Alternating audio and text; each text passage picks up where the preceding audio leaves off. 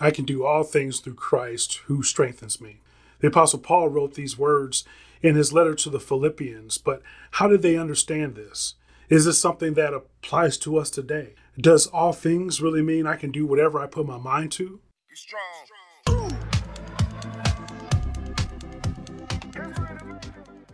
Grace and peace. I am Pastor Vaughn, and this is the Work It Out podcast where I answer everyday questions from a biblical perspective so that you can be strong and courageous in living out your faith. Today, we're in the book of Philippians in the chapter 4 in the 3rd verse where it says, I can do all things through him who strengthens me. Now, I'm sure that you've heard this before from maybe athletes before a game or runners at a race. You've probably even seen these in motivational posters implying that Christ will enable you to do anything that you put your mind to. But is this what the text is actually saying? The first way to understand this and any text in Scripture is to read in context. Context is key.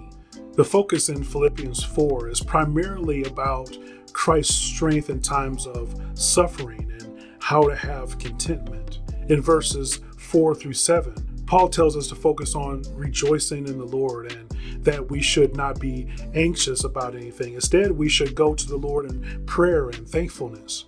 We should ask God for whatever it is that we need, and God will give us peace. Paul encourages us to focus on things that are good. This is a huge problem for us today, isn't it?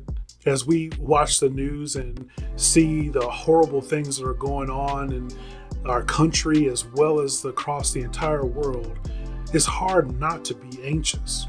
On social media, we're bombarded with so many different arguments and everyone wants to be right. And it seems like everything is becoming more and more divided. You're either in this camp or you're in that camp.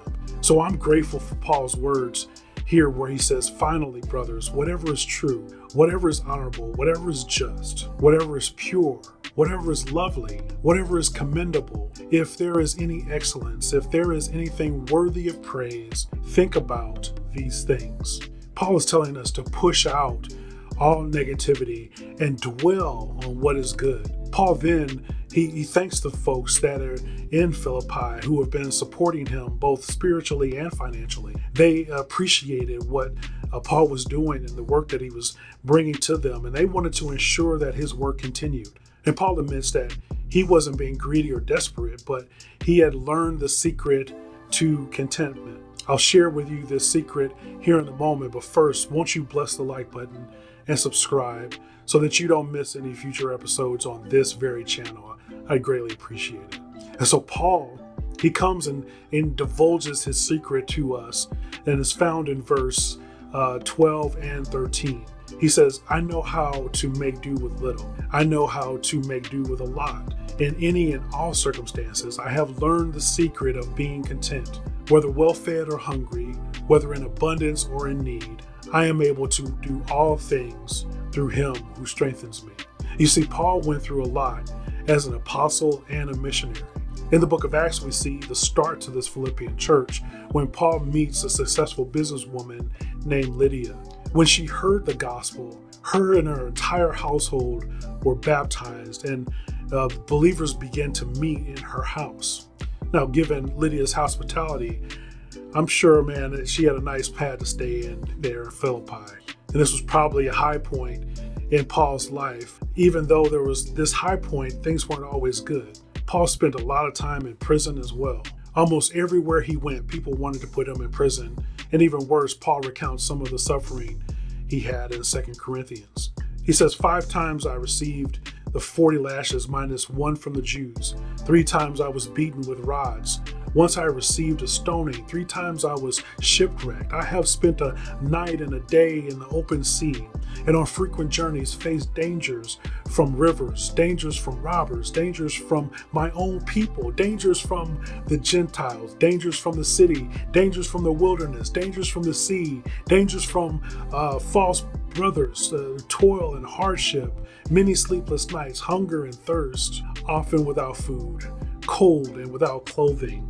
Not to mention other things. There is the daily pressure on me, my concern for all the churches. These were certainly some low points, but Paul says He's able to be content in each of these situations because Christ gave him the strength to endure. He says, I can do all things through Christ who strengthens me. This verse isn't about winning a football game. It's not about hitting the lottery or having financial abundance or even getting a job. Paul is saying that as believers, we will endure suffering, but we can have contentment in these circumstances because Christ and the strength that he gives to us. Christ meets our needs. He gives us contentment regardless of whether we have little or whether we have a lot.